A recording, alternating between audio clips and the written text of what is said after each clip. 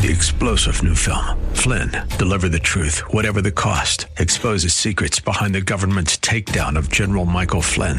Flynn knew what the intel world had been up to. He ordered the first audit of the use of contractors. This set off alarm bells. He told the truth. He was the most dangerous person for Donald Trump to hire. They had to get rid of Flynn. Flynn, deliver the truth, whatever the cost. Available now. Watch it today. Go to salemnow.com. salemnow.com. And good morning. I'm Gary Randall. Thank you so much for joining me today. It's Friday, September the 22nd, 2023, in the year of our Lord. Today on September 22nd, 1862, President Abraham Lincoln issued the preliminary Emancipation Proclamation declaring all slaves in rebel states should be free as of January 1, 1863. If the states did not end the fighting and rejoin the Union. Today in 1776, during the Revolutionary War, Captain Nathan Hale, he was 21 years old, he was hanged as a spy by the British in New York. Today in 1911, baseball pitcher, Cy Young, he was 44 years old. He gained his 111th and final career victory. He pitched a 1-0 shutout for the Boston Rustlers. Yeah, the Boston Rustlers against the Pittsburgh Pirates at Forbes Field. Today in 1949, the Soviet Union exploded its first atomic bomb. Today in 1975, Sarah Jane Moore attempted to shoot President Gerald R. Ford outside a San Francisco hotel. She couldn't hit him, though. She missed. She fired several shots, and none of them hit the president, thankfully. Today in 1985, rock and country music artists came together and participated in Farm Aid. It was a concert staged in Champaign, Illinois, to help the nation's farmers. And today in 1994, the TV show Friends debuted on NBC TV. A lot of people today are calling for people to become friends, national unity. The problem with national unity and the problem with unity politically is that unity never works out. When the Bible talks about unity, the Bible is talking about unity in Christ. If we try to unify ourselves, I'm not suggesting that everybody fight and nobody agree with one another. That's not what I'm saying. But what I'm saying is we're always talking about unity. We're always talking about peace, and we should strive for peace in this world, peace accords and peace agreements and so on, because that keeps the world somewhat in balance for a short period of time, sometimes a longer period of time. But we always hear this, we've got to come together, we've got to be one in our community. Well, when the Bible talks about unity, it's talking about all of us from diverse backgrounds and different ethnics and languages and all of that being unified in Christ. And that is very different than being unified around a political or some kind of a leadership goal. I mean, we can unify around things, but the unity that the world speaks of does not happen on the basis of anything other than Jesus Christ, the cross, him crucified and raised from the dead. That's what unifies people. That's what unity is about. And in the New Testament, when the Bible talks about unity, that's what the Bible is talking about, is us being unified together as one in Christ, not in the world. The world, Jesus said, my peace I give unto you, not as the world gives. My peace is different. My peace comes from a unity with Jesus Christ as our personal Savior and the unity that believers have. I felt that in such dynamic ways in the past when I was involved in missionary work. Some of the darkest, dirtiest, filthiest, most corrupt corners of the world. I've been in some of the most gleaming cities as well, but I remember the dark corners of the world perhaps more vividly. And yet I see the unity. I felt unity with people, out on the side of a mountain where there aren't even roads into the village in Guatemala. preaching and starting a church there and handing it over to the locals and so on, I have felt that unity with people. There's so many dialects in Guatemala as an example, but there's so many dialects in Guatemala they can't even talk to one another. This generation is finally starting to speak more English and they're able to communicate. But when I was there some years ago and in many other countries, but particularly Guatemala, they couldn't hardly communicate from village to village. Once you got out of the city, out of Guatemala City and a couple of others, I mean, they didn't know the dialect of the village that was 10 miles down the road or down the path. So there was a unity among the believers, and I felt that. I didn't understand what they were talking about. They didn't understand what they were talking about some of the time, but I felt the unity. We do not have that in America today. We are torn in so many ways, and yet we strive to come together in all of this, and yet we cannot come together except through Jesus Christ, ultimately. We can make attempts at it. I'm not suggesting we shouldn't work toward that. We should try to get along, not fight each other. But ultimate peace, ultimate unity is found in Jesus Christ and Jesus Christ alone. Thousands of parents in cities across Canada participated in the 1 million March for Children Wednesday, day before yesterday. They had the goal of protecting their children from LGBTQ indoctrination and sexualization in public schools. It's a big deal. This particular story is in a number of nations now. It's a global story. The Canadian press is reporting that marchers accused their school boards of exposing children to gender ideology.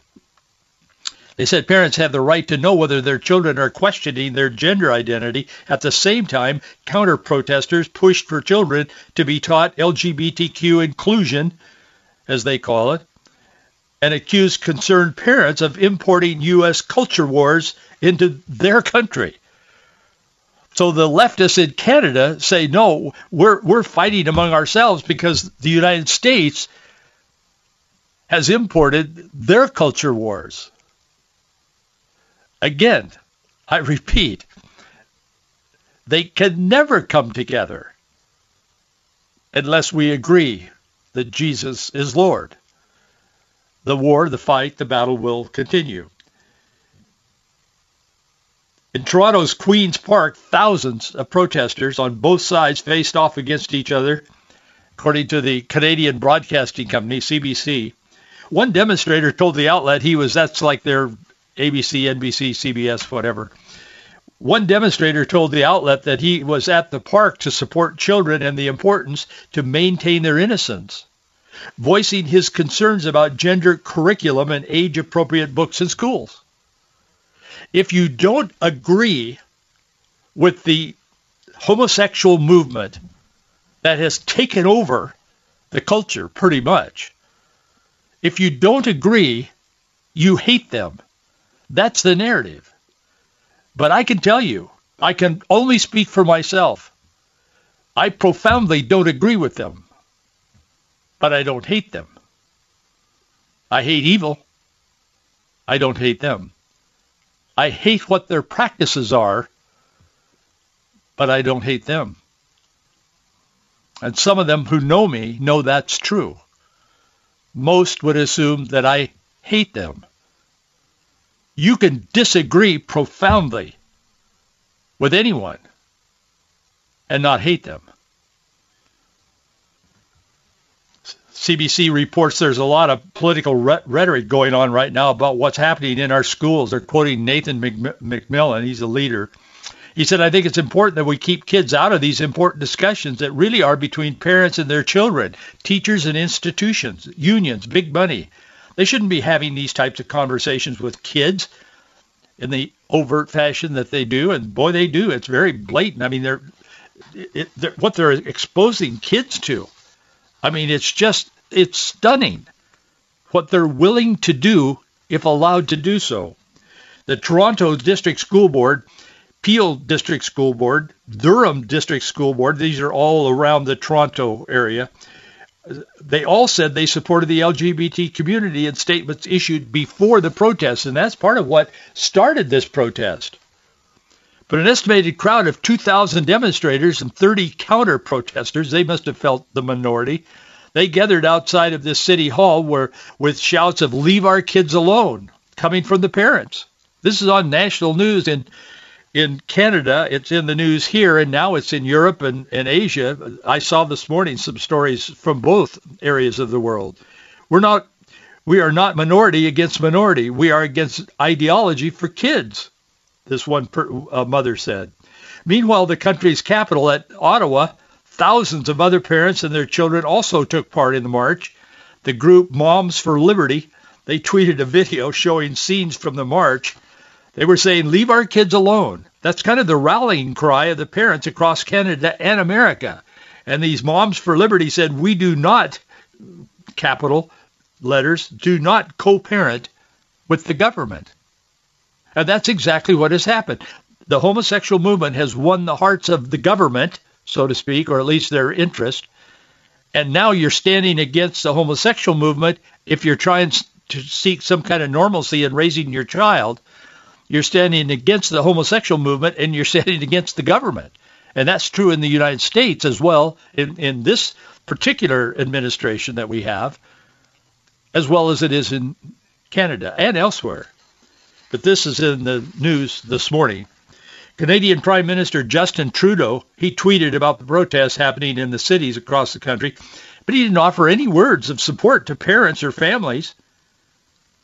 They're protesting against this LGBTQ agenda in their schools.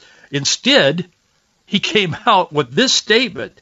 He said he termed the parents as they're conducting protests of hate.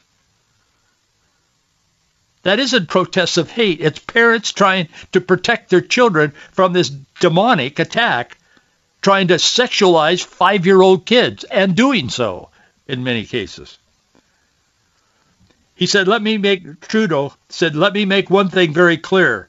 Transphobia, homophobia, biophobia have no place in this country." Somebody should stand up to him and say, well, Christian phobia doesn't have a place here either, or normal phobia. He said, "We strongly condemn this hate and its manifestations, and we stand united in support of," this is a new one for me, all these letters and numbers and stuff. I mean, I have not seen this one before. He said, "We stand united." This is the Prime Minister of Canada. "We stand united in support of 2SLGBTQI+. I haven't seen that combination before. I have no idea what some of those letters and pluses and so on mean, but it's the homosexual movement. He said, "We do not support this. Canadians across the country, you are valid and you are valued." Nobody is trying to say they're not valued. Every person is valued. It's the abortionists that have decided every person isn't valued, and then that transforms or it extrapolates into other issues. And so we have, all of a sudden, if you don't agree with me, you don't even place value on other human beings. And that none of that is true. It's simply like the mom said, "Leave our kids alone, please." We don't co-parent our kids with the government. The Ottawa Police Department was prepared for the marches, of course, just like they were prepared for the truckers. Was it last year or a year before? We talked about it on this program. And I got a lot of responses from truckers that were listening to this program driving down the highways. And I said, God bless the truckers. And they appreciated that, and they should. They do a great service for America. We couldn't eat our Cheerios without the truckers getting them to the grocery stores. Anyway, the event organizer, this Kamel, told the crowd that gathered on Parliament's lawn that September 20 will be known as Families and Kids Liberation Day. We're just starting. September 20 will be Families and Kids Liberation Day. We will be relentless. We will be unapologetic. From Victoria, Edmonton, Montreal, Ottawa, we will defend our children and parents' rights at all costs. Remember, we are the powerful majority. We are one nation under God. Keep our land glorious and free. He told the outlet CBC, the march was celebrating Canada's beauty. We're going to bring Canadians together, again, because Canadians have been protesting from coast to coast organically. He said, we brought together Protestant Christians, Catholics, evangelicals, even some Muslims. They don't want the government messing with their kids either. He said they're coming together to protect Canada's kids. Isn't that lovely? Does that sound like a Canadian? In Regina, hundreds gathered outside Saskatchewan's legislative building in March, according to the Canadian press. One demonstrator told the outlet she doesn't want her children to be exposed to gender issues while in school. That's all these people want. That's all we want in America. Please leave our children alone. But you know, this isn't new. This whole idea of capturing people's parents' children, is not a new idea. This has been around for quite some time. You go all the way back to the earliest books, the historic aspect of the books of the Old Testament, Moses writing, and particularly in the book of Deuteronomy. And I don't have time to go through all these verses today, but we never quite have enough time in our 30 minutes or 29 minutes. But if you go through that, and looking at that perspective, at the family perspective, there's a lot of information in the book of Deuteronomy, as you know. But if you look at it from the family perspective, you see Moses continually encouraging parents, or predicting that if we become a disobedient nation, these things will happen. And in that book, he said, of Deuteronomy, he says, you'll look on and your children will belong to someone else.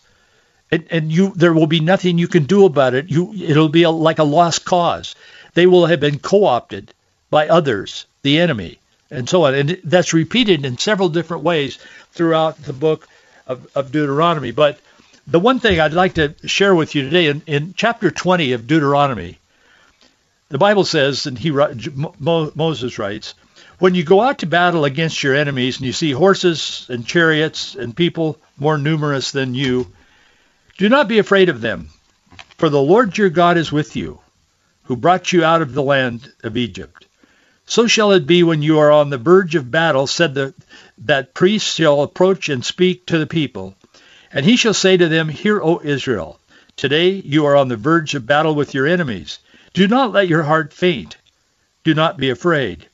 Do not tremble or be terrified because of them. For the Lord your God, it is he who goes with you to fight for you against your enemies, to save you. I believe that is a promise based on the nature of God. God protects his people. Not to suggest we won't go through the battles, we will. The Bible is clear that we need to stand for righteousness, stand for what is right in regarding our children, in regarding our culture, in regarding all of the aspects, the social aspects. Abortion, of course, we stand. But the promises of God are real, and they're now as well as then. And God is with us, his people. Not that he prefers us to others, but it's that he said he would be with us. And he has said that for God so loved the world that he gave his only begotten Son, that whosoever believeth, everybody is included. You talk about inclusiveness. Inclusiveness started with God. It was consummated in front of the world on the cross outside the city of Jerusalem. That's what it's about. The coming together is in Christ, but the coming together is in standing for righteousness and for the word of the Lord and God's plan and with the Lord. But expect God to stand with you and give you strength. I just had to get that off my chest this morning. That wasn't even part of what I had planned to talk about, to be very honest with you. But I just felt like we needed to talk about that a little bit today. I also wanted to talk to you a little bit about the Biden administration. He never stops.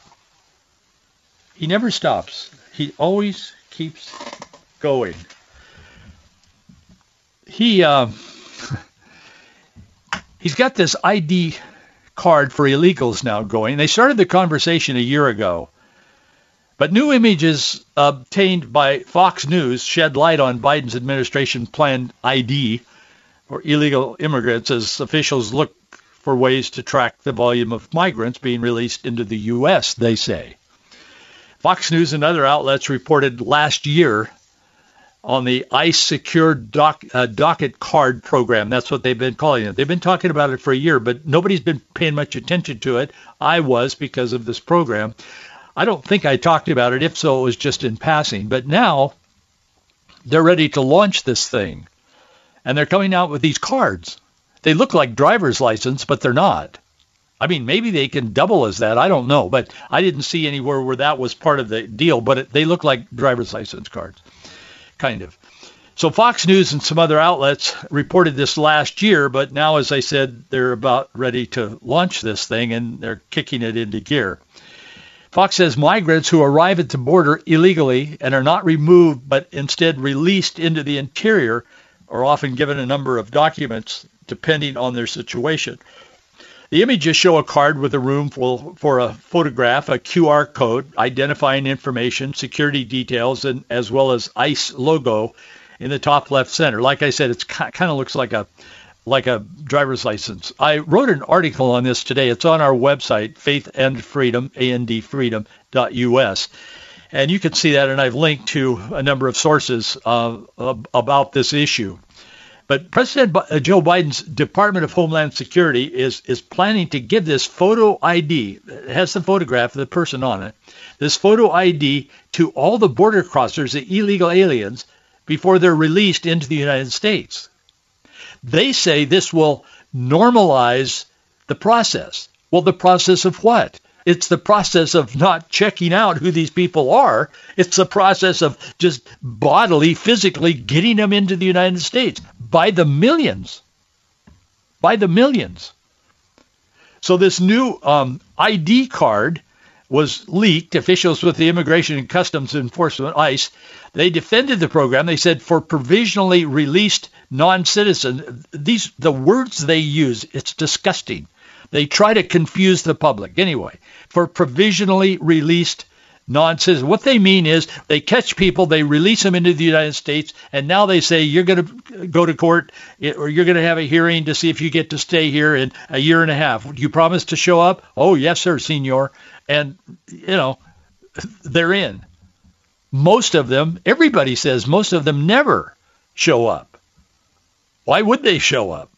So anyway, this card is supposed to kind of solve that problem, but that's not the problem. The problem is letting them in the first place. Anyway, they say this will, this is progress to the progressive. This John Fabricorti, he's a former ICE official and advisory board member at this National Immigration Center for Enforcement. It's called NICE is the acronym. It says that the ultimate goal of the Biden administration is to limit illegal aliens' face-to-face contact with DHS agents as much as possible. If that's the goal, no wonder it's so chaotic. They don't want to have contact with these people? Well, we don't either. We want them to come in legally. More than a few are asking, what's the real motive with this? Fabricorti says it's a normalization of illegal immigration. No, it's not. It's a normalization of no borders on the South. Laura Rees, she's director at the Heritage Foundation's Border Security and Immigration Center. She says, in fact, Breitbart News published this yesterday afternoon. She says that House Republicans should act to stop the ID cards, among other things. She said, and I'm quoting her, she said, she's with Heritage, Congress needs to get a handle on the Biden administration turning ICE into another social services agency for illegal aliens and return it to a law enforcement agency that enforces the laws Congress made. She said, including detaining and deporting Biden's mass illegal alien population. ICE should be arresting and detaining and removing those who come here illegally, not doling out social services. These people, they're not trying to control the border and illegal crossing. They're trying to enhance it.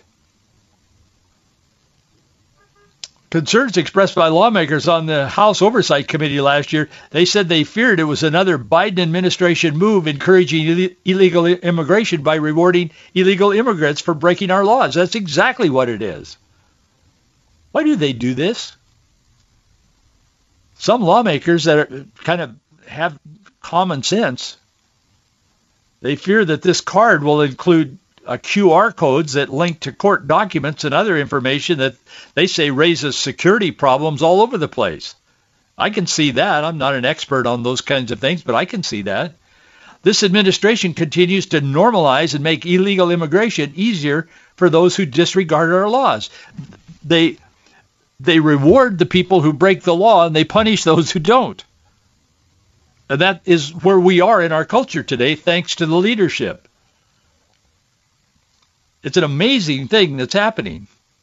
The irony of this is, here's the irony.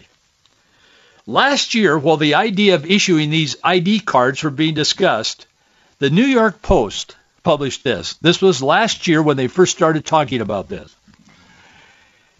The New York Post said, it is more than ironic that Democrats want to pass an ID card to the people who have broken our immigration laws while simultaneously opposing requiring the presentation of a voter ID on Election Day. Some of us have been saying they are very hypocritical, and here's the example of it. On the one hand, every time somebody says you should be able to verify who you are when you vote, because citizens get to vote. Non-citizens don't get to vote, theoretically.